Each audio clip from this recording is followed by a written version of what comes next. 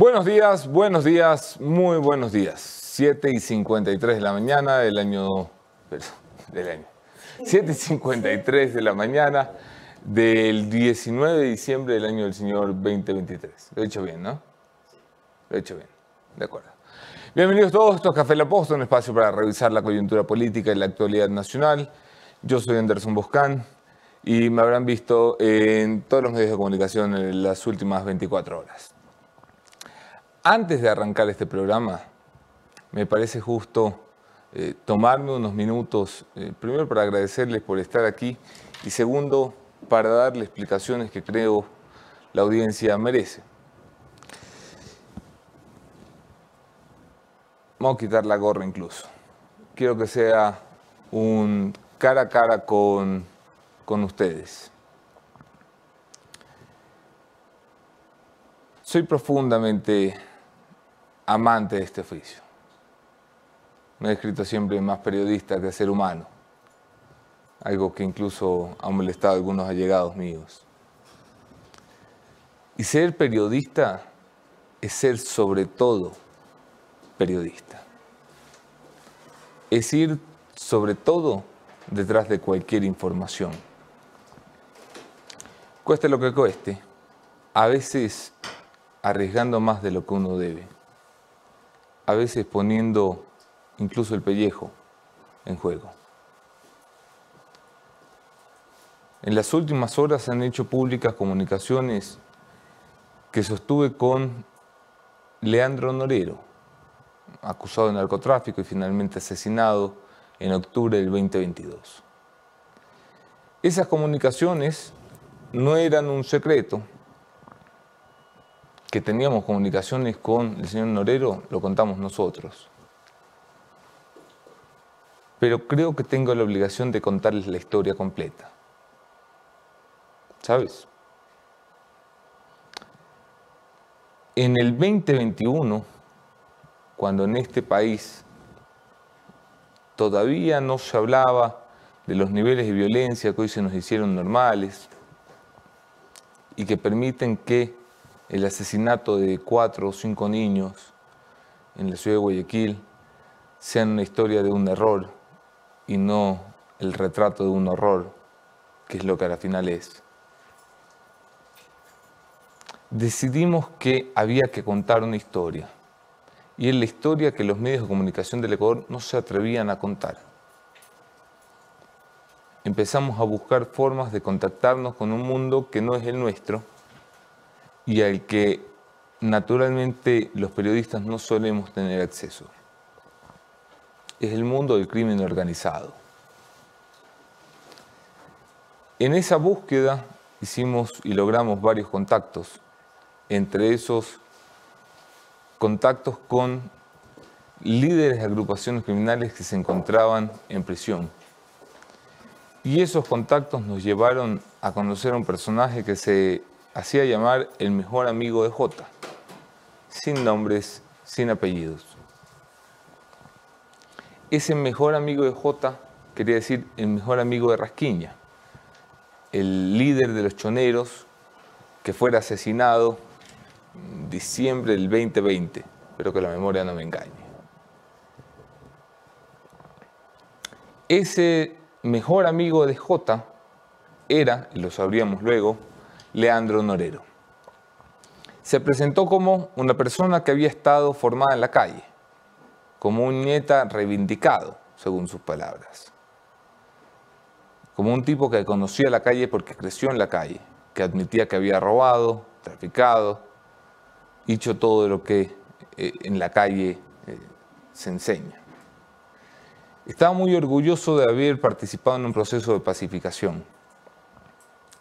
Y cuando nos conoció, nos aseguró que lo que estaba por venir era una guerra, que la muerte de Rasquiña, como finalmente terminaría sucediendo, iba a generar una pugna de poderes por determinar su sucesor, porque el Ecuador era entonces controlado por una sola banda, que es la que los medios reportaban, y nadie estaba mirando todavía lo que estaba sucediendo. Fue el trabajo de investigación de este medio de comunicación el que le dijo al país que aquí no había una, sino 10 bandas, que esas 10 bandas estaban vinculadas al narcotráfico, que se habían dividido territorialmente el Ecuador, quedándose unos con Esmeraldas, otros con Los Ríos, otros con Quito, Pichincha, Guayas. Fue ese medio de comunicación y ese proyecto que llamamos Paz y Plomo un intento de hacer periodismo de inmersión, que es sumergirse en un mundo que no es el suyo, para tratar de entender sin prejuicios qué es lo que sucedía. Tomamos así la decisión, un pequeño equipo, algunos de ellos aquí presentes, de ir a donde no se había ido nunca, al interior del mundo criminal. Y eso nos permitió contarte en una serie de documentales que, por cierto, alcanzaron 6 millones de personas en un país de 17 millones de habitantes, cómo la policía no tenía acceso a las cárceles. Lo hicimos, sí, bajo el permiso del Estado, que nos permitía ingresar a las cárceles. El permiso lo dio entonces Fausto Cobo, director de la SNAI. Pero también lo hicimos bajo la venia, porque así eran las condiciones de las distintas bandas del mundo criminal. Porque el Estado te permitía entrar, pero eran las bandas las que te permitían salir. Y para hacerlo, como había una división de al menos 7 bandas en las cárceles, tuvimos que pedir autorización a todos. Y el corazón se nos hacía chiquito, porque evidentemente uno no está acostumbrado a estas cosas.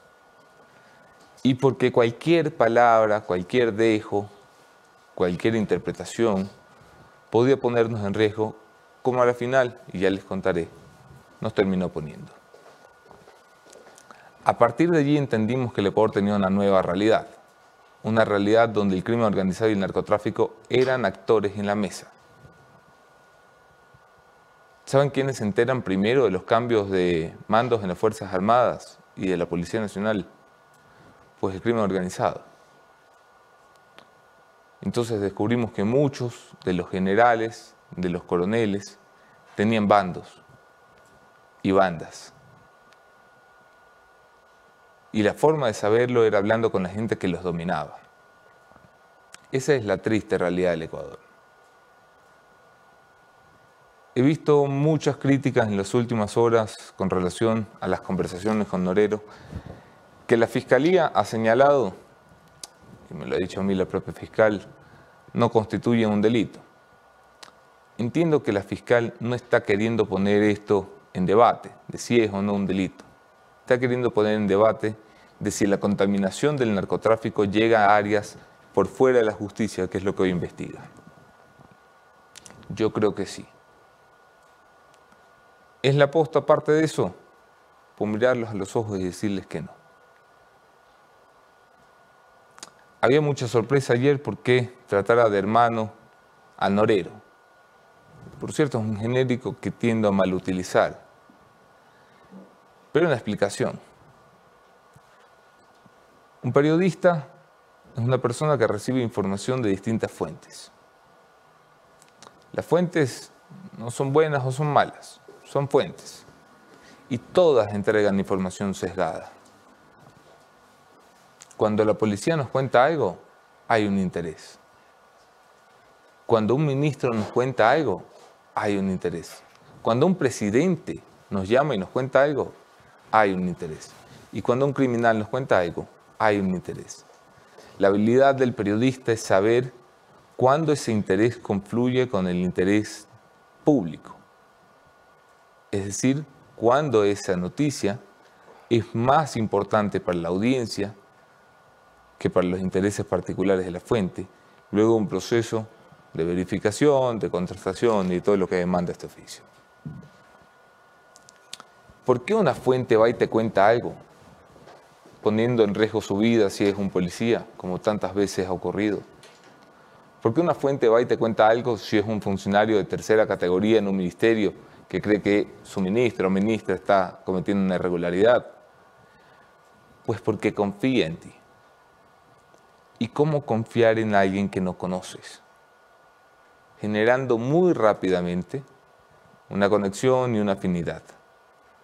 Es entonces cuando los periodistas somos pseudopsicólogos y cuando tenemos que tratar de que esas relaciones sociales sirvan luego para nuestro ámbito profesional. Por eso las afinidades, por eso a la fuente, cualquiera que ustedes me mencionen, les puedo dar características de su familia, características de su vida personal, porque hay que entender primero a la persona. Si no, te conviertes en uno de los periodistas que hay muchos que utiliza a las personas. Si tú me das a mí el nombre de otro narcotraficante, Rubén Cherres, también fuente nuestra, yo te puedo contar cómo era Cherres, las bromas que le gustaba hacer, lo timorato que era, el problema de espalda que tenía porque le fallaba uno de los discos y milagrosamente podía caminar porque su columna estaba separada. Esas no son cosas que te cuenta alguien si no desarrollas afinidad. Y si no te cuenta eso, luego no te cuenta la trama de corrupción propia o ajena que ha visto o en la que ha participado, dependiendo del caso.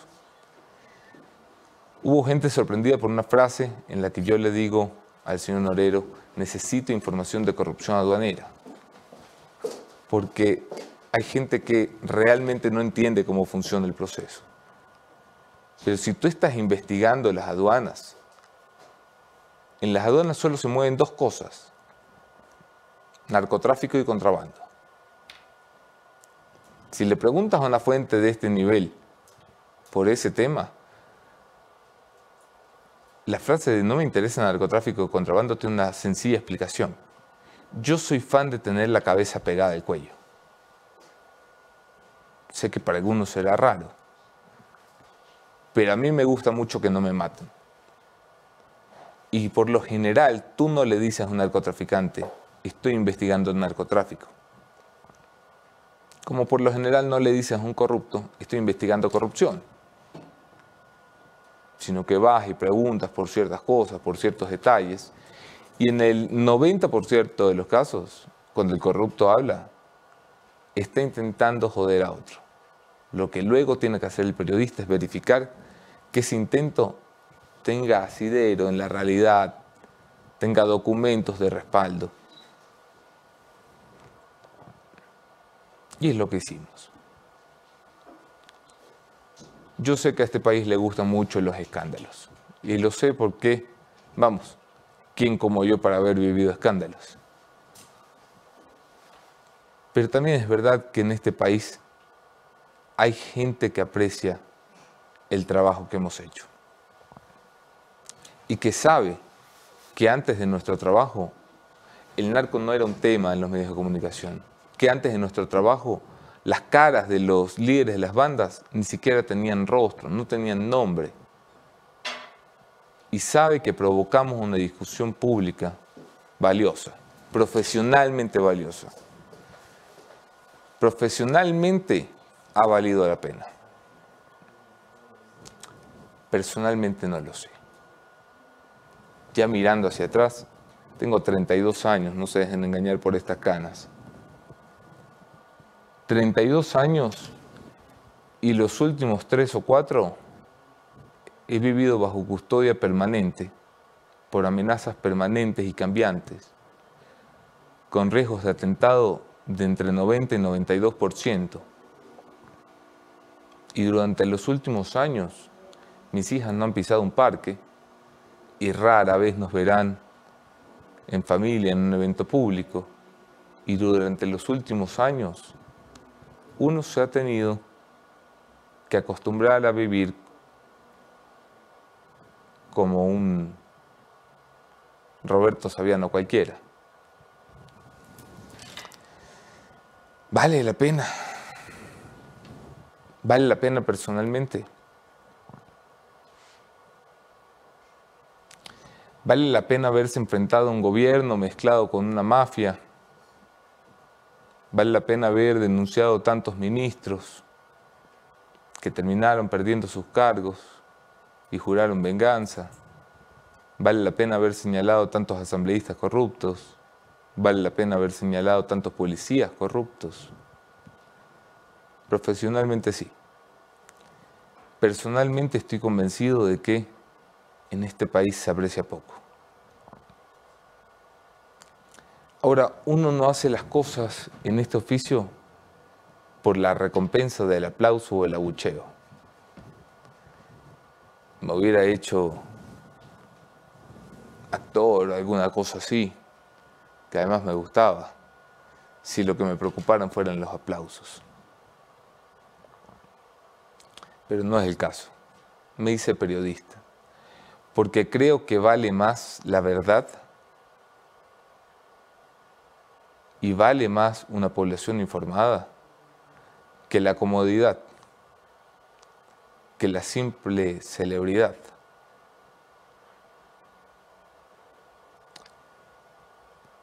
Hay una campaña orquestada y los nombres están claros y la gente que pone el billete para una campaña inorgánica está clara.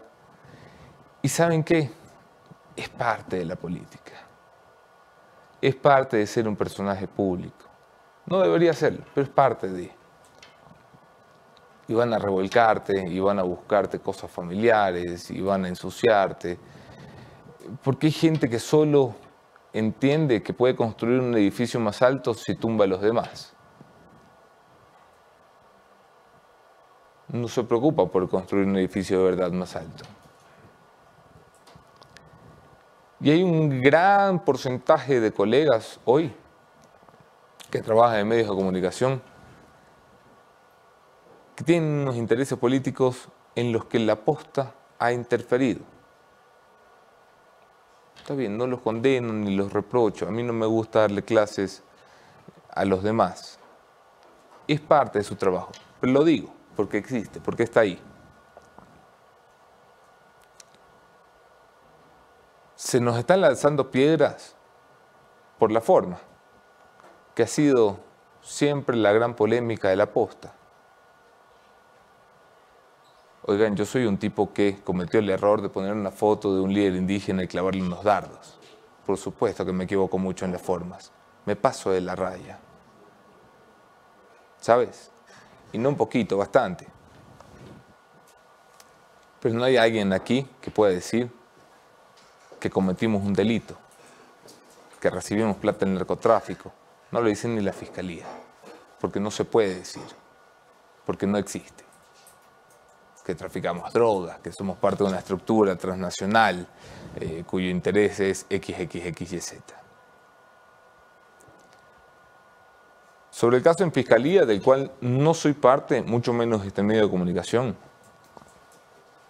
le he pedido a mis abogados que notifiquen ya la plena voluntad de colaboración si es que la fiscalía lo requiere, aunque ni siquiera lo ha solicitado. Y por supuesto que estaremos dispuestos a apoyar una investigación desde dentro, como lo hemos hecho desde fuera, porque yo sí creo que este es un caso que tiene que poner el país a debatir. Y tiene que poner el país a quitarse la venda, a hablar de lo que en este programa venimos hablando durante años, pero tal vez sin la suficiente fuerza. ¿De dónde sale el dinero de las campañas? Para 12.000 candidatos que cada 4 años buscan una curul o un puesto en la presidencia y en el gobierno. Y si sale de malos lugares, ¿cómo eso afecta a nuestra sociedad para que luego se construyan leyes permisivas o para que los políticos dominen luego la justicia, que está igual de contaminada y que ha servido como puerta giratoria para que en las cárceles tarden más en entrar que en salir? Yo no creo que Diana Salazar merezca una estatua. Yo creo que su trabajo merece un aplauso. Yo no soy fan de las personas, yo soy fan de los resultados. Y a mí me agrada muchísimo que la fiscal haya puesto al Ecuador a debatir de algo de lo que nos venimos quejando a viva voz. Estamos en un momento crítico.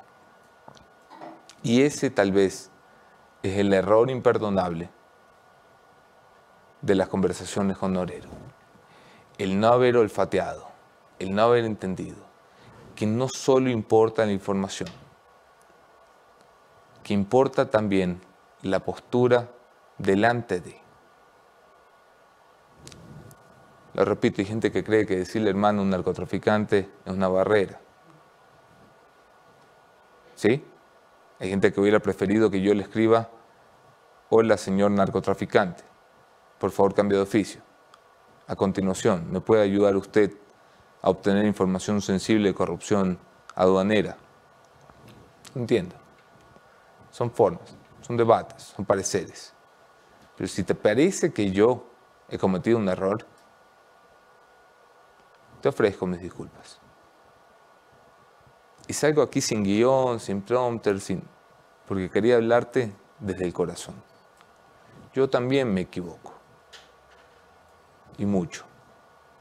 Solo que mis errores salen en televisión nacional a las 8 de la noche. Y cuando me equivoco, vengo y doy la cara. Y digo, discúlpame. El último domingo vi el partido de la Liga en el estadio. Tuve la oportunidad de verlo con una ex gloria de Liga. No voy a decir quién. Y cuando Liga ganó y el estadio celebraba, le pregunté, oye, ¿alguna vez te pifió el estadio? Me dijo que sí, que en 3 oportunidades. Y se lo pregunté porque el tipo era una gloria. No podía caminar por su estadio sin que lo pararan ni le agradecieran por todo lo bueno que le dio a Liga. Fue del equipo que quedó en la Libertadores, campeón de la Libertadores. Me dijo una frase fantástica. Me dijo, ¿sabes por qué me pifiaron? Porque en el fútbol eres tan bueno como tu último partido. Señores, a lo mejor en este último partido me metieron un gol. Pero las carreras no se construyen por un solo momento. Las carreras son una colección de momentos. Ya habrá un siguiente partido. Gracias por estar aquí. Vamos a empezar este programa. Le doy la bienvenida. Equipo completo, Mónica Velázquez, Javier Montenegro. ¿Cómo están, amigos? Bienvenidos a un programa más de Café La Posta. Te corté la inspiración que ibas a hablar. Cogió airecito para hablar, pero me anticipé. Muchas gracias, Andersson, por tus palabras, por tu sinceridad. Yo como periodista, que no por ser tu esposa, sino por ser periodista de investigación, te he acompañado durante todo este proceso y he visto lo más nauseabundo que puedes encontrar cuando realizas investigaciones del crimen organizado, investigaciones a delincuentes, investigaciones a violadores, a sicariatos, a sicarios. Yo creo que uno tiene que realizar estos trabajos en la calle, no desde la comodidad de un escritorio. Y también he aprendido que tú tienes que hablar con los buenos y con los malos. Y también en el lenguaje de ellos, porque si tú llegas y empiezas a hablarle de una manera confrontativa, te van a buscar y te van a matar. Entonces, no es por defenderte, pero agradezco esa sinceridad y también esa forma de decir las cosas desde el corazón. Javi. Muy buenos días, amigas y amigos. Bienvenidos a este Café La Posta que empieza diferente, que empieza con una explicación que creo yo llega como debe llegar a todas las personas. No estaba guionizado todo lo que acaba de decir Andersson, pero más importante es una respuesta a todos ustedes quienes nos siguen fielmente y quienes han sido no solo seguidores, sino aupadores de La Posta durante todos estos años, quienes han estado con nosotros en las buenas y en las malas.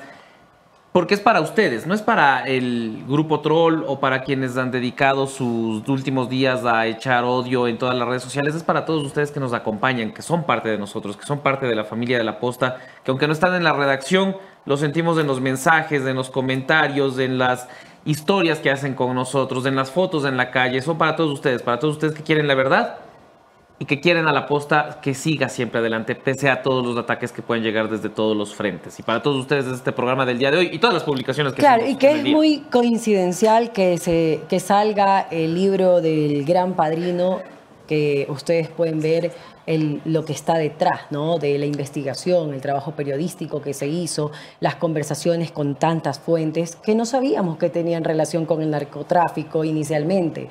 y además ni siquiera nos llamaba la atención, digo yo, investigar narcotráfico. Necesitábamos información de corrupción, pero nos encontramos con narcotráfico y, como pueden ver en el libro, nosotros dijimos, tenemos que ir por ese camino, tenemos que investigarlos para contarle a nuestra audiencia y a nuestros seguidores la verdad. Cerca de 6,000 personas conectadas en este programa y vamos a arrancar con buenas recomendaciones porque también hay marcas importantes que nos acompañan y que hacen que este espacio sea tan grande como es hasta el momento. 123,000 suscriptores solo en este canal, solo en el programa de Café La Posta, sin contar con los casi 3 millones de seguidores en todo el cross media, en La Posta, Federación Postera, La Posta Cuenca, todos los productos que hacemos todos los días para darles la mejor información. Y una de esas marcas es de Ecobis, que tiene más de 20 años de experiencia en el mercado y que son los expertos en auditoría, impuestos, contabilidad, consultoría. Ellos tienen oficinas en todo el país. A escala nacional puedes encontrar a Ecobis y ahí están sus teléfonos, sus redes sociales, su correo electrónico, su página web. Además, también decirles que si estamos dando buenas recomendaciones, otra muy buena recomendación es Kaiser Asesores de Seguros, que también tiene un amplio, 25 años de experiencia, casi tu edad. Ay, mi edad, claro. Yo tengo 22 años. Bien jugado, bien jugado. Gracias, Con Javi, por el oficinas de cariño. Quito, Ambato, Riobamba, Guaranda y Guayaquil. Kaiser Asesores de Seguros, ahí están sus contactos para que tengan el mejor respaldo para proteger su vida y su patrimonio. Andersson Boscán, ¿viste que bien salió? Bien jugado, bien jugado, bien salido. Ok, vamos a una revisión de los hechos, señores. Esto es En Caliente. No sabes la última. A ver, vecina, cuénteme el chisme. No es ningún chisme, es una excelente noticia. Luego de 12 años en IES, compró 123 ambulancias. No le creo. Qué bueno, ya era hora de que cambien todas esas ambulancias. Vamos a contarle a todos los vecinos. En el primer semestre de 2024 llegarán 123 ambulancias al servicio de los asegurados. Atención de una y sobre ruedas. IES, a tu servicio.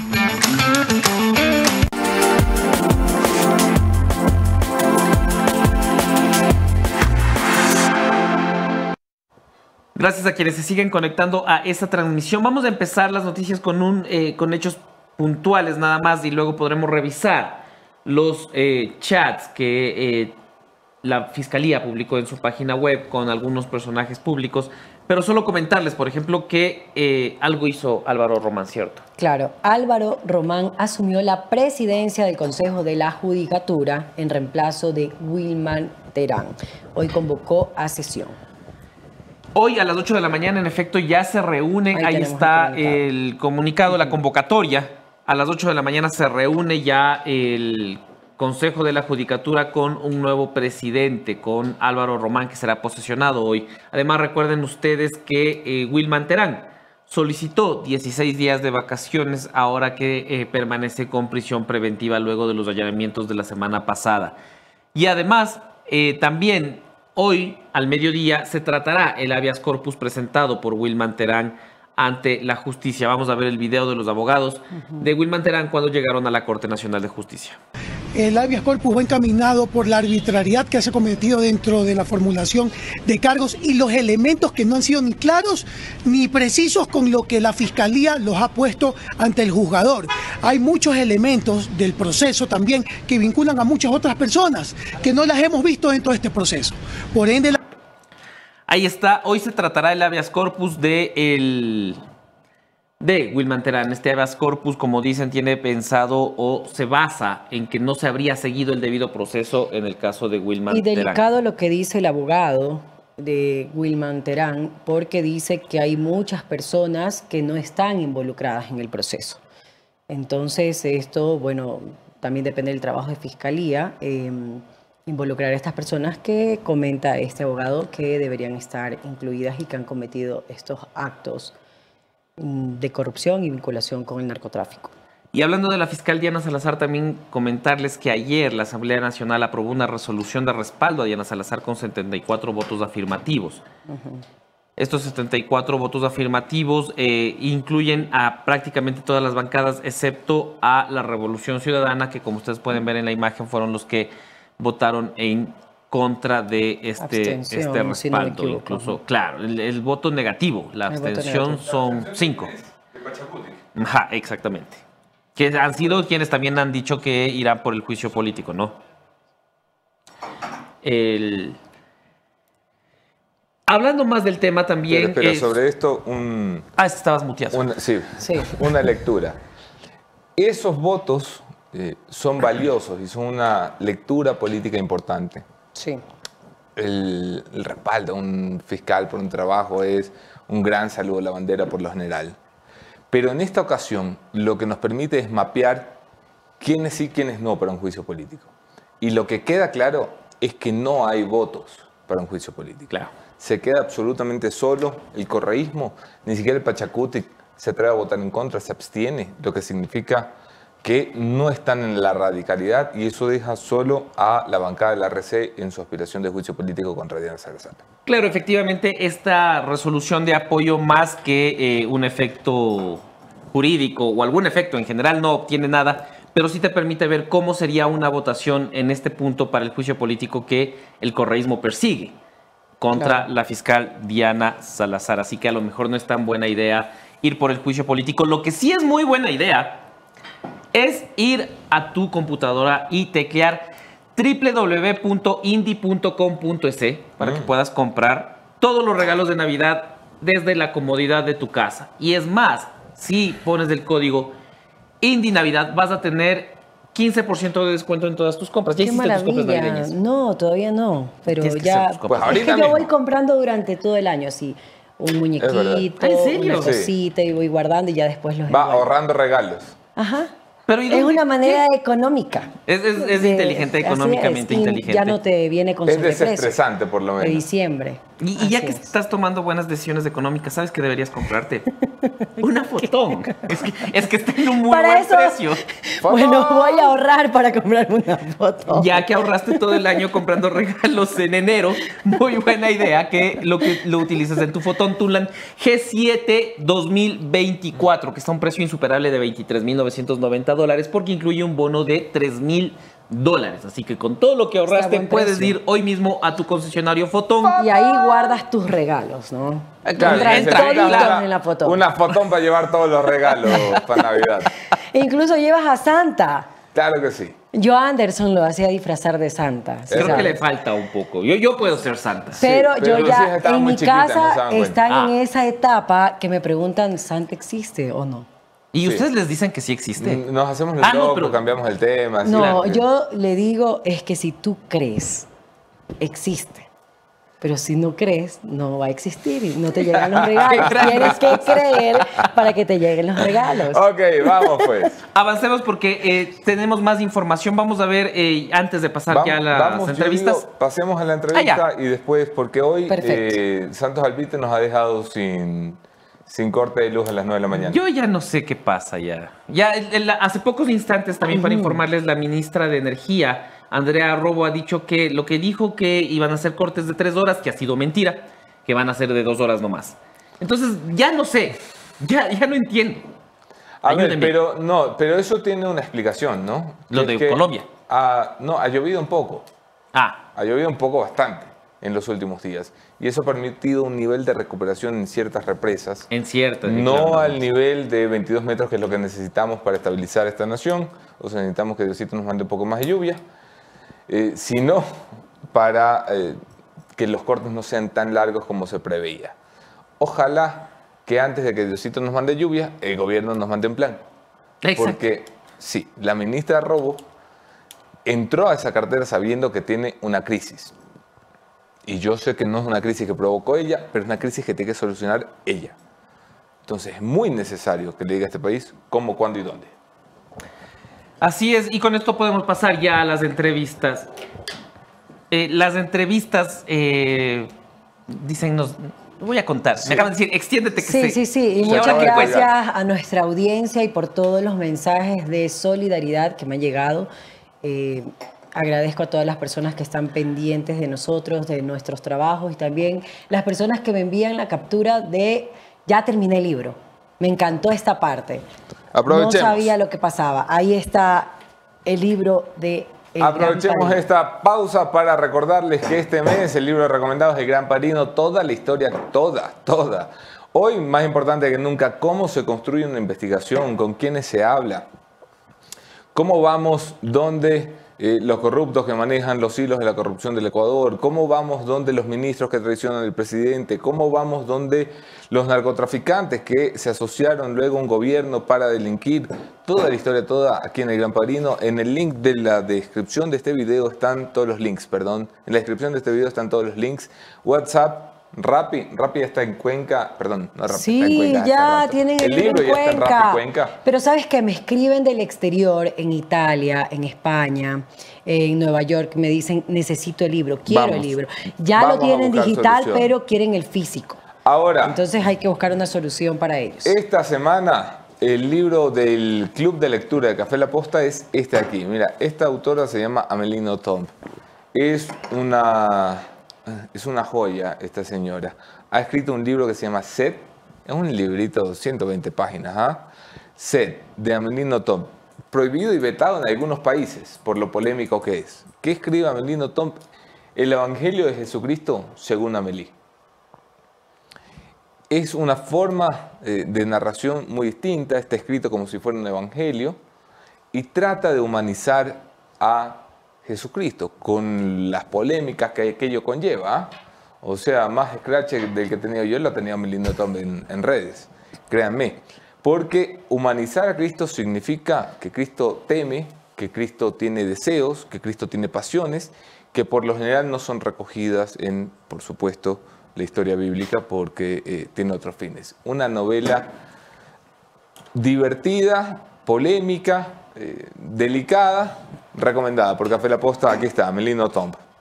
Dicho esto, entonces podemos pasar ya a las entrevistas, solo recordándoles que estas entrevistas llegan gracias al próximo mega evento que llega al Ecuador. Se trata de Proteína Viva, un evento para hablar de huevos, de gallinas, de pollos, lo de que toda le la hace cadena falta a muchas personas.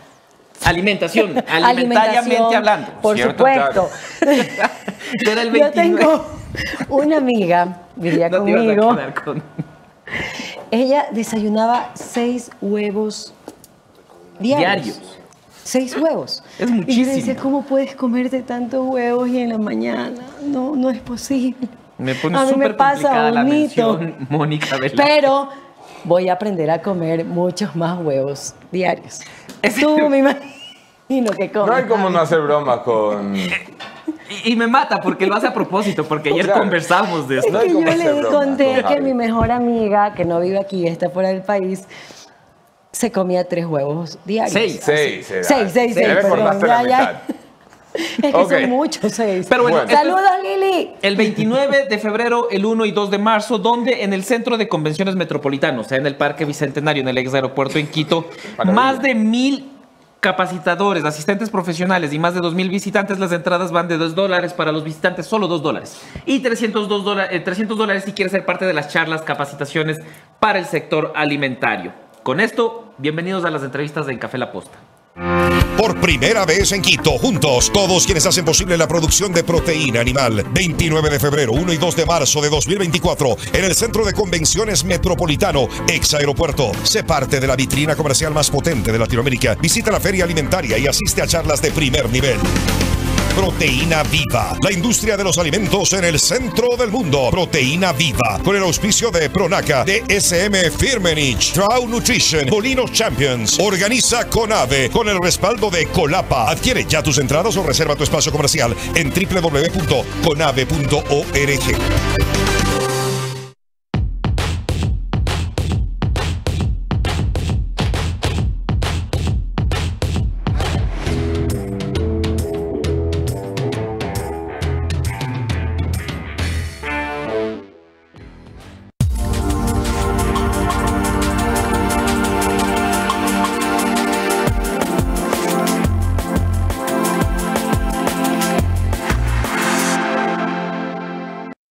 Gracias a todos por estar conectados a este programa. ¿Cuántas personas en el Cross Media?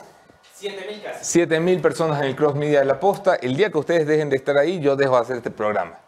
El día que ustedes sigan ahí, aquí estaré. 123.000 suscriptores en el Café La Posta, solamente en este canal, el canal de Noticias de la Mañana más grande y la comunidad de Noticias de la Mañana más grande del Ecuador, el programa más escuchado de Spotify, en categoría de noticias por encima de cualquier producción nacional e internacional. El mejor medio digital del Ecuador según la votación que hicieron muchos de ustedes en los premios ITV. 4 premios internacionales, una nominación a Mejor Periodismo Investigativo del Mundo en el Premio Mundial de Periodismo de Investigación más importante que hay, el FestiSoft, que se llevará a cabo su premiación el próximo año. Estamos nominados junto al New York Times y The Intercept como los 5 finalistas de entre 98 países. 5 investigaciones van a por el premio de la mejor investigación del 2023. Es un verdadero honor que nos hayan permitido llegar hasta aquí. Le doy la bienvenida a un querido amigo y una de las voces lúcidas de la política, Fabricio Villamar. ¿Cómo estás, Fabricio? Bien, Anderson, qué gusto poder compartir este espacio bien, contigo. No te veo, ¿eh? Muriendo lento, pero ya habíamos tenido que reprogramar 2 veces antes, así es que no me quería pelear esta oportunidad de conversar contigo y con la gente que tiene la gentileza de vernos. O sea, viniste a contagiarme así a ver si me pasa el bicho. Ya nos dio. Es verdad. Ya me dio el bicho hace 2 semanas. Javi, ¿qué pasó? El Ecuador vive un momento caótico. Esto te lo puedo haber dicho en 2022, en 2020, en 2018. Pero hoy es genuinamente caótico. Porque hoy tienes un caso judicial que pone en tela de duda qué tan penetrado está el narcotráfico en nuestro sistema estatal. Tienes un gobierno que ha empezado con un acuerdo que no es acuerdo, porque al final está pegado con babita la relación con su oposición que no tiene en la Asamblea Nacional. Una oposición que se empieza a desesperar consecuencia de las acciones judiciales, un gobierno sin plata estamos hablando de que el ministro de Economía salió esta mañana que en realidad es un logro, pero hablar de un gran logro, haber podido pagar noviembre y poder pagar diciembre. Y es un verdadero logro, así en soletas está el Estado. Es un momento delicado. ¿Qué es lo que más te preocupa?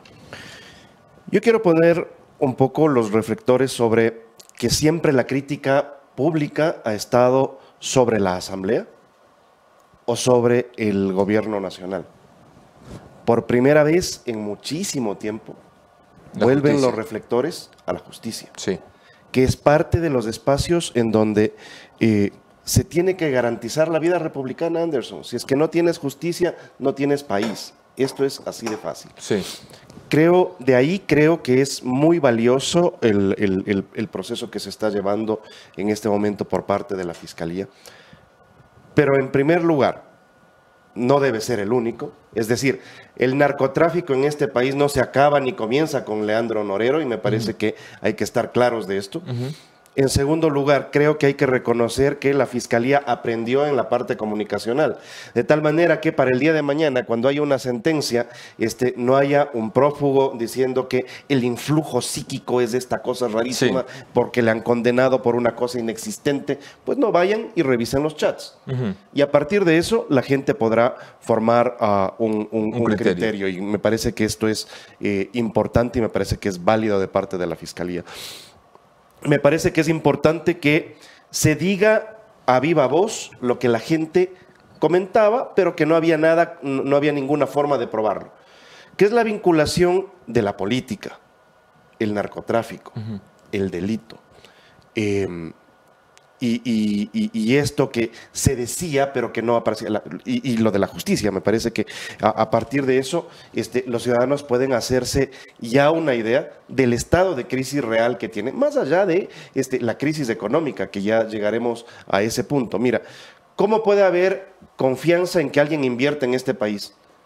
Si es que a la justicia le puedes torcer la mano el día de mañana porque le regalas una cartera okay, no sé qué persona. La pregunta es, ¿este va a ser un escándalo más en el Ecuador o va a ser un cambio estructural? Es decir, tú ves, porque para que aquí haya un cambio estructural ya no necesitas a Diana Salazar. Es importante porque ha puesto los focos, pero luego el cambio estructural tiene que venir de la política. La clase política tiene que buscar un cambio estructural en nuestro sistema de justicia y lo que ha hecho toda la vida, los últimos 40 años de historia republicana, es meterle mano a la justicia. A ver, es que tengo la sensación de que nuevamente se está perdiendo de vista lo verdaderamente importante. Mira, y me moría de ganas de preguntarte esto, ¿qué se siente que te hagan cargamontón? O sea, a mí me han hecho cargamontón muchas veces. Sí, claro. Entonces yo venía muy porque además el día de ayer que le comentaba a un buen amigo, le decía, día de mañana voy a estar en la posta, me decía, qué fuerte, ¿y ahora qué vas a hacer? En primer lugar, desde la casa yo he aprendido que a los amigos no se les niega. Y yo tengo amigos periodistas y no se niega a los amigos periodistas. En segundo lugar, no es la primera vez que vas a entrevistar a un delincuente. No, pero sí, en este programa ha pasado mucho. Si fueron a Bélgica a verle a un prófugo. Sí, no, y en este programa ha pasado la cantidad de delincuentes que están presos hoy. Quiero darte un elemento para que la gente vaya aterrizando los elementos reales. Cuando Alfaro Vive se robó las espadas de Bolívar, se comentó lo valioso que un ex periodista de un medio de televisión haya sido llevado a entrevistarles. ¿Quién? Y para conversar, me va a acordar cómo se llamaba, pero era de Coavisa. ¿Ya? Oquendo también entrevistó a los Sí, del pero Faro, por supuesto, ¿no? Es decir, pero quiero poner también un poco de atención en que hay veces en que necesitas hacer este tipo de actos que son avesados. Sí. En donde la gente te puede regresar a ver y decirte, te reuniste con un delincuente. Bueno, sí, necesitaba una noticia, esa es tu función. Sí. Esa es tu función social a propósito. Y quería llamar la atención sobre esto, porque están perdiendo el foco. Ahorita están interesados en los chats tuyos con alguien, en los chats de Ordóñez con alguien, en los chats de X con alguien. ¿No se dan cuenta lo que se votó el día de ayer? El día de ayer hubo una propuesta en la Asamblea para reconocer el trabajo de la Fiscalía. Sí. Y tienes una organización política que votó en contra. Si es que eso no demuestra los vínculos que existen entre la organización política que se quiere bajar la fiscal. Sí, pero por supuesto. ¿Ya? Normal que vote en contra, que dicen, sí, a favor. Pero es que el asunto, y por donde conversaba esta parte de la conversación, es que pierden el foco, Anderson. Si el asunto aquí verdaderamente importante no es con quién conversas o quién no conversas, o a quién dices ñaño o a quién dices hermano. Y yo les decía antes de entrar en esta entrevista que normalmente mi forma de tratarme con la gente a quien estimo es decirles patrón. Es verdad. Y con mis constituyentes también. Y siempre saludo así. El asunto no está en el saludo. La pregunta, y déjame preguntarte por medio de, haciéndome eco de las personas que nos están viendo, ¿a ti te ha pagado el narcotráfico? ¿Has recibido un centavo del narcotráfico? El problema es delinquir. ¿Estás comprado por el narcotráfico? Sí. El problema es delinquir, absolutamente no. Ok, entonces esto es aparte, es decir, el asunto sería grave para mí si mi amigo Anderson estaría pagado por el narcotráfico y moviendo noticias para el narcotráfico. Claro, no de ahí que a partir de eso eso tú saques cosas, tu estilo a mí me tiene sin cuidado y de hecho me divierte y me entretiene y por eso tienen el puesto que tienen. Pero eso es materia de otro almuerzo. Aquí el asunto es cómo están perdiendo de vista lo verdaderamente importante, que es cómo la narcopolítica existe y ha penetrado con generales en la policía, en el SNAI, en la Asamblea, porque cuando la Asamblea se opone a reconocer el trabajo de la Fiscalía, está tomando posición, pues. Hay un bloque que está tomando posición al respecto. Y me parece que están perdiendo de vista lo verdaderamente importante. Si hay narcopolítica, que sí hay, ¿qué hacemos? Fortalecer las organizaciones políticas, Anderson. Pero es lo que yo vengo diciendo. Son las organizaciones políticas las que están metidas. No, espérate. Lo que pasa es que me parece que es generalizarlo y hacerlo de una terrible manera, es decir, que son las organizaciones políticas las que están metidas. Hay organizaciones políticas que tienen ideología, que tienen que fortalecerse y tienen que que fueron borradas cuando un prófugo de la justicia se quejaba y todo el mundo le compró el discurso de la partidocracia. La partidocracia. ¿Y cómo creen los ciudadanos que funciona la democracia en un país? Con partidos, pues. Entonces, el rato que se borraron los partidos no se borraron porque vino un loco y le hizo un plumazo. Los partidos se borraron porque dejaron de servirle a la gente, pero ¿no? Porque no era ninguna maravilla tampoco. Pero por eso, en cambio porque dejaron de servirle a la gente. El único problema sobre eso es que lo que permitieron que exista eran caudillos que reunían requisitos para poder presentar listas. O lo que tenemos hoy, movimientos de papel. O movimientos de papel, que también es cierto. ¿Ya? ¿Por qué? Porque a la gente le pesa el tema de trabajar en la política. Y la política es una cosa que funciona no solamente en las elecciones, sino que tiene que funcionar durante el tiempo que no hay elecciones. Y ahí es lo más duro, tratar de sostener una organización política cuando no tienes elecciones. Le voy a pasar la palabra a Mónica Velázquez y a Javier Montenegro, que tienen algunas preguntas para ti, Fabricio. Hola Fabri, ¿cómo estás? Muchísimas gracias por acompañarnos en Café La Posta. Yo quiero hablar de la gestión del presidente de la República, Daniel Noboa. En tus redes sociales has dicho vender el oro de la reserva para pagar gasto corriente es igual al taxista que vende el taxi para pagar la deuda de la gasolina. No es viable comerse el ahorro y los activos para salir del bache. Si esa no es la vía, ¿cuál es la vía? ¿Cómo se sale del bache? Hagamos referencia a lo que pasa en la economía de una familia. Si es que la plata no te está alcanzando, tienes dos salidas. O bajas los gastos o subes los ingresos. No tienes más vuelta, pero si es que lo que vas a hacer es vender los muebles de sala para poder pagar el próximo mes, ese no es un modelo que se sostenga. Y por eso tengo yo, a manera de pitoniza, Mónica, que decir lo siguiente: el gobierno va a tener la primera crisis, a propósito, crisis como oportunidad de ajustar sus cuadros, supongo yo, en el mes de enero. Van a haber ministros que hayan durado poco menos de 2 meses y van a tener que ser cambiados. Porque el mensaje bonito de la juventud está bien, pero si es que no lo mezclas con capacidad y experiencia, realmente lo que han hecho es un experimento que no les está llevando a buen puerto. En segundo lugar, acuérdate que los ecuatorianos votaron, por ejemplo, en contra del ITT. Ya veremos si es que esa decisión fue legalmente sustentada, si es que todavía se puede sostener. ¿Ya? Pero lo cierto es que el Estado termina sin recibir 1.200 millones de dólares, pero además tiene que invertir un poco más de 500 millones de dólares que no tiene en desmontar la planta. Wow. Eso votaron los ecuatorianos. Sí. Los ecuatorianos que también votaron, por ejemplo, en algún momento, ¿ya? Porque no se extradite a los narcos. En este momento supongo yo que estarán dándose vueltas y pensando si es que capaz que su voto podría haber sido diferente. Para volver al tuit aquel sobre la economía. Tengo la sensación de que el gobierno tiene muy poco tiempo para comenzar a gobernar, a tomar decisiones, o dentro de los próximos 3 meses va a estar haciendo agua por todas partes. Claro, y dentro de ese poco tiempo que tiene el presidente para gobernar, lo que has mencionado, Fabricio, el presidente habla de un plan Fénix. Un plan Fénix que para muchas personas es todo un secreto, porque no se expone, no se cuenta.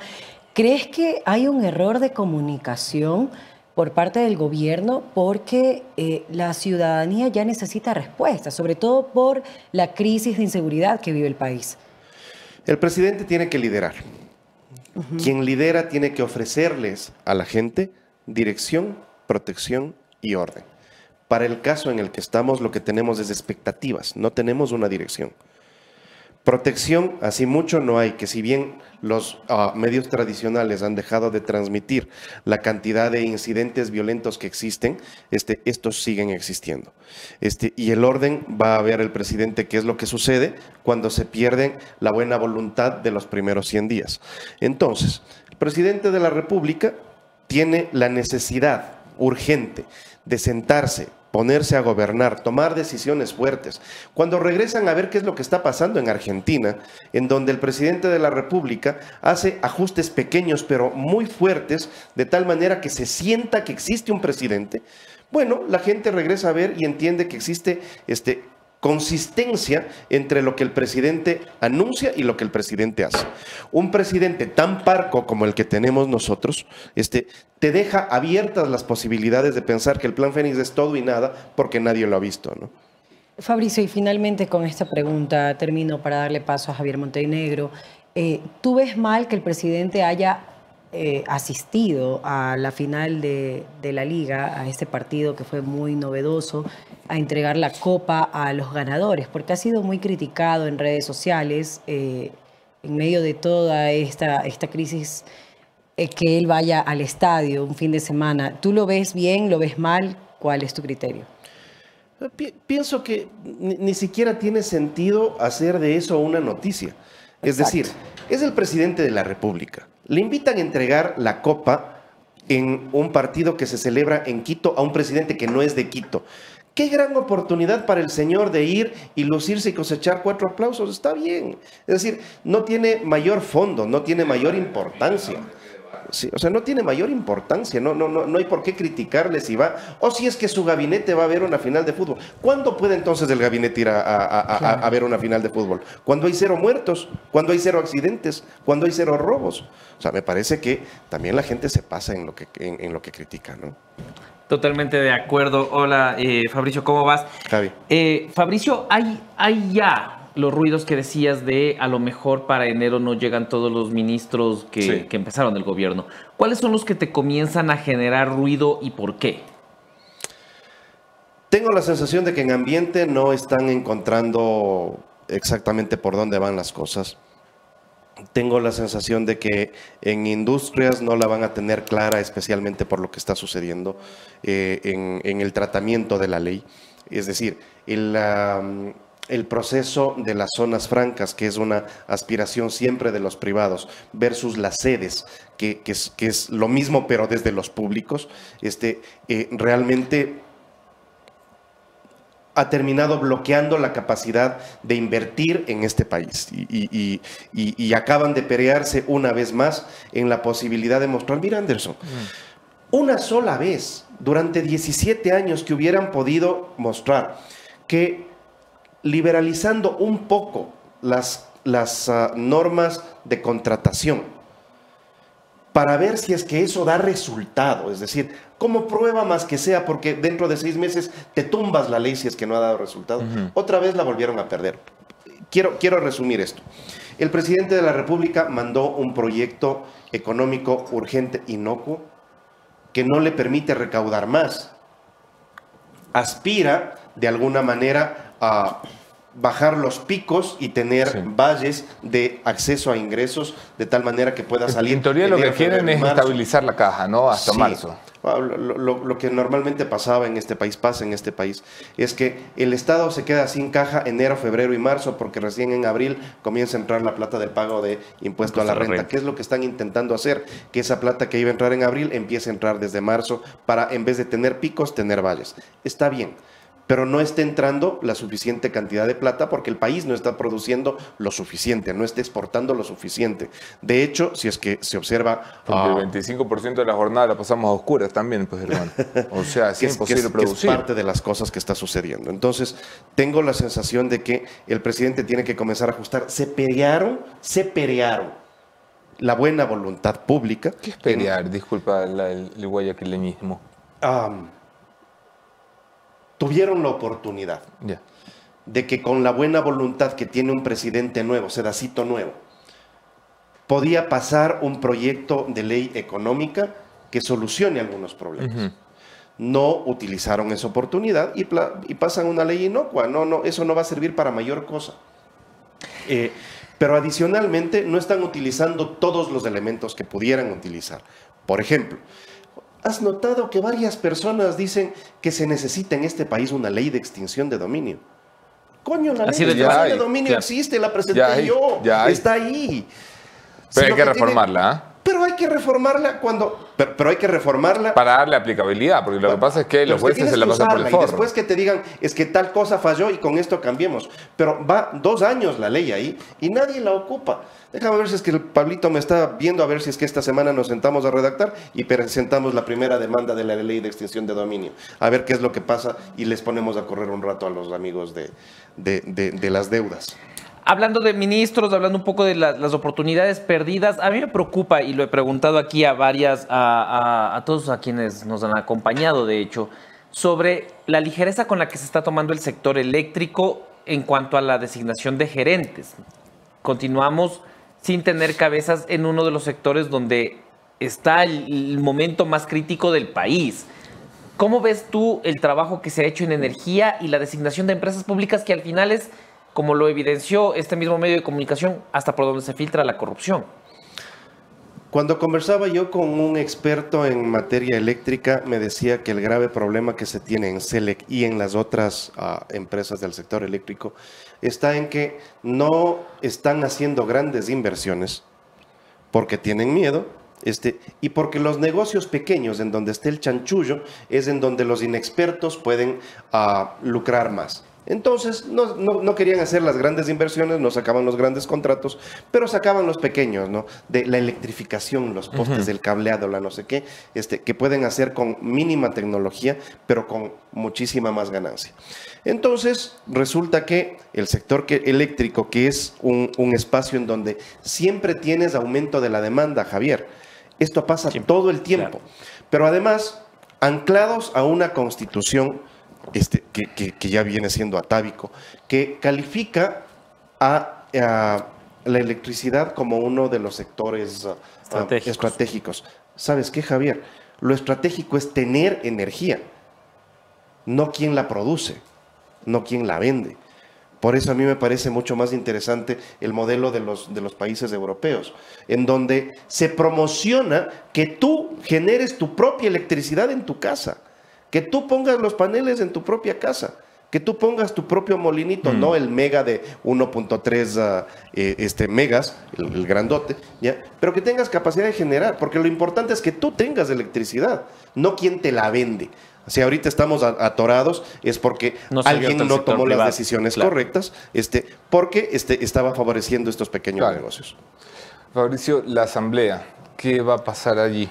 Porque una de las dudas que empieza a girar es, ¿el próximo año se va a mantener esta luna de miel, correísmo, PSC, oficialismo? Es que no existe tal cosa, lo habíamos analizado la vez anterior. Existió un acuerdo para el reparto de las comisiones. Y eso era ingenuo, porque no se trata de números, sino de qué comisiones tiene que tener qué grupo para sacar qué cosas. Al gobierno le parecía interesante tener las comisiones de lo económico. Sí. Bueno, entonces es interesante tener las comisiones de lo económico cuando las vas a usar, pues. El correísmo, que tiene más cancha, pidió las comisiones en donde puede hacer política. Entonces se llevan la comisión que hace la redacción de las leyes. Se llevan la comisión que fiscaliza. Entonces, resulta que le están dando hasta el momento 3-0 al gobierno de largo, sin que se den cuenta todavía. ¿Qué es lo que va a pasar? Ya van 2 veces en que Correa le dice mentiroso a Kronfle. Sí. Le ha dicho que es un mediocre un mediocre y algún otro calificativo más a Kronfle. El Correa criticándole al presidente de la República, diciéndole inexperto. Ahí no existe ninguna luna de miel. Ahí existió un interés pequeñito que lo administraron mal. ¿Qué es lo que se viene ahora? Un gobierno que va a tener que llegar a sonreírle, a construye, a tratar de ver cómo salvan los muebles a última hora, después de que no han logrado... Lo descarta el gobierno, Lo descarta ahorita porque está en pedacito nuevo. Déjales un rato más. Te digo, te miento como me mienten. Sí, el claro. gobierno, yo hablaba ayer con gente del gobierno y descartan, es más, quieren pasar hoy la ley sin votos de construir. Pueden hacerlo. O sea, pueden hacer varias cosas, ¿ya? Pero lo real es que cuando el correísmo comience a apretarle al gobierno, van a darse cuenta de la necesidad de conversar con todos. Ojalá, sería lo más sano para este país, ¿no? Es lo que se tiene que hacer, pero... por otra parte, también se necesita experiencia en el manejo de las relaciones entre el Ejecutivo y el Legislativo. Y me parece que ahí están haciendo agua. Esteban Torres, ¿qué te parece la designación? ¿Lo conoces tú, Esteban? Lo conozco, Esteban. Fuimos compañeros durante un periodo en el Parlamento 17-21. Nos hemos encontrado socialmente en un par de ocasiones. De hecho, lo nombraron... como viceministro al día siguiente de la presentación del libro de ustedes. Me causa expectativa, creo que puede hacer cosas, me llamaría la atención, con todo el respeto para Esteban, pero a pesar de la buena voluntad, creo que también le falta experiencia, no como a su padre, que en cambio estaba casi como activo fijo de la Asamblea por toda la experiencia que tiene, ¿no? ¿Y qué debería de buscar el gobierno en ese cargo, en ese rol que se le ha dado a Esteban Torres? ¿Qué es lo que se supone debería de lograr? Buena voluntad para poder subsistir. Es que mira... Pero ese no va a ser un gobierno que tenga riesgo de caída, ¿no? No tiene riesgo de caída porque constitucionalmente ya no existe la posibilidad de que la Asamblea ejecute al presidente como lo intentó con el anterior presidente. Pero es un presidente que puede pasar muy fácilmente al cajón de las cosas que no tuvieron ningún sentido en la historia de este país, por un error de franqueza del presidente de la República, que es decir que él va a buscar la reelección. Pero si no es él el que tiene que decirlo, es la gente que tiene que decirle, vea, ha hecho usted tan buen papel que se merece la reelección. Si de las metidas de pata más grandes que ha habido es el presidente de la República, antes de posesionarse, yendo a una reunión en Washington a decirles que no tiene plata, que necesita un préstamo puente, que su plan es que le presten plata para él poder reelegirse y ahí sí podrá pagar las deudas que tiene.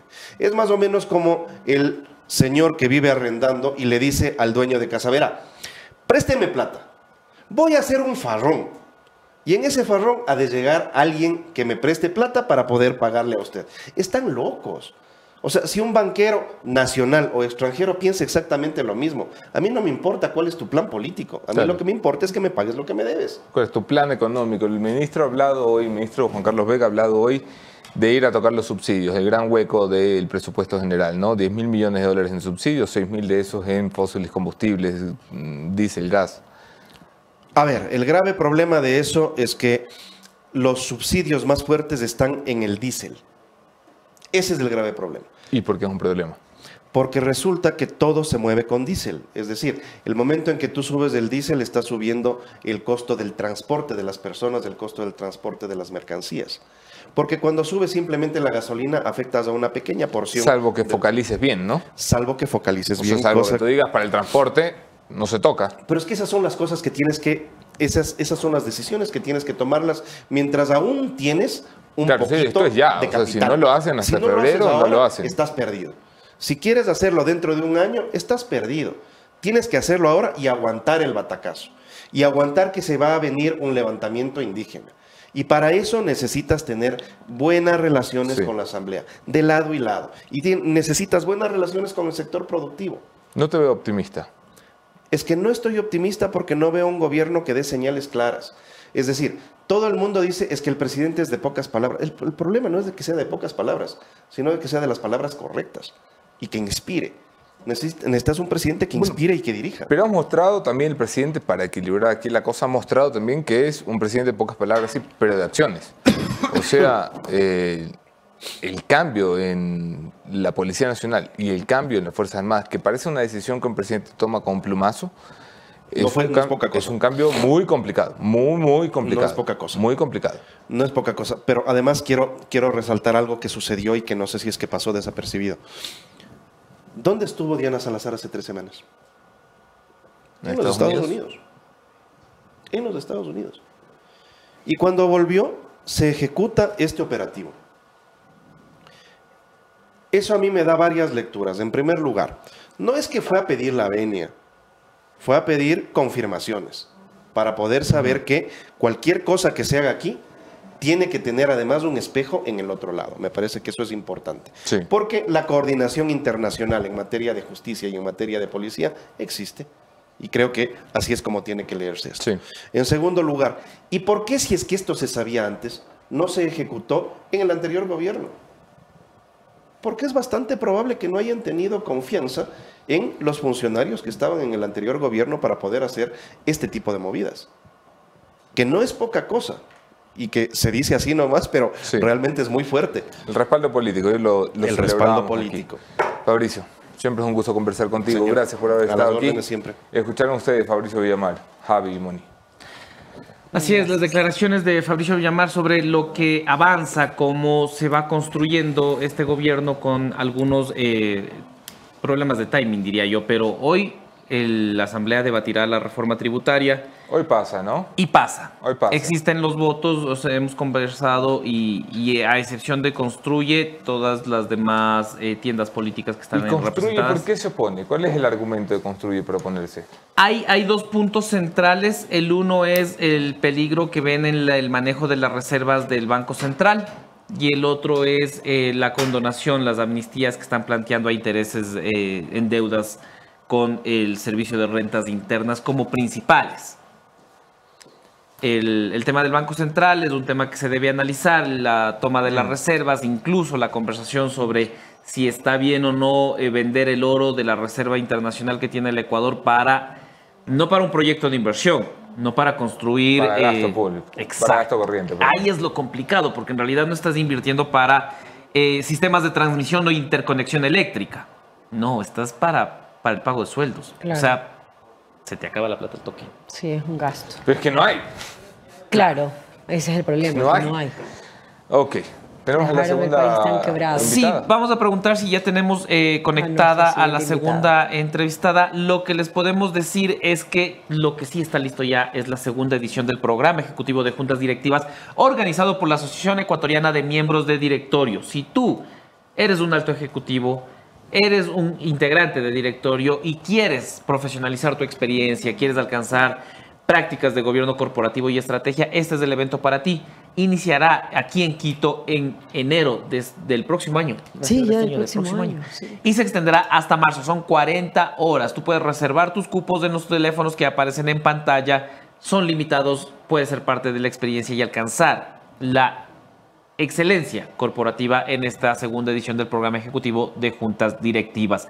Y ya que estoy dando buenas noticias también, recordemos que el IES acaba de inaugurar el primer centro gastroenterológico en Cuenca, específicamente en el Hospital de Especialidades José Carrasco Arteaga. Con esta instalación esperan ayudar a más de 15,000 afiliados al año y en general se ayudará a los más de 3 millones de afiliados que tiene el Seguro Social. Si es que no me falta ninguna otra más por ahí. Pero ese es el miércoles, es como que le quieres regalar pauta el equipo de producción. Qué bestia, ¿no? Generosos estos de producción. Así son, están muy jarrines emocionados. Pero lo que sí les puedo decir es que el libro del Gran Padrino está en todas las plataformas en pantalla. Van a ver el código QR por donde se pueden descargar el ebook.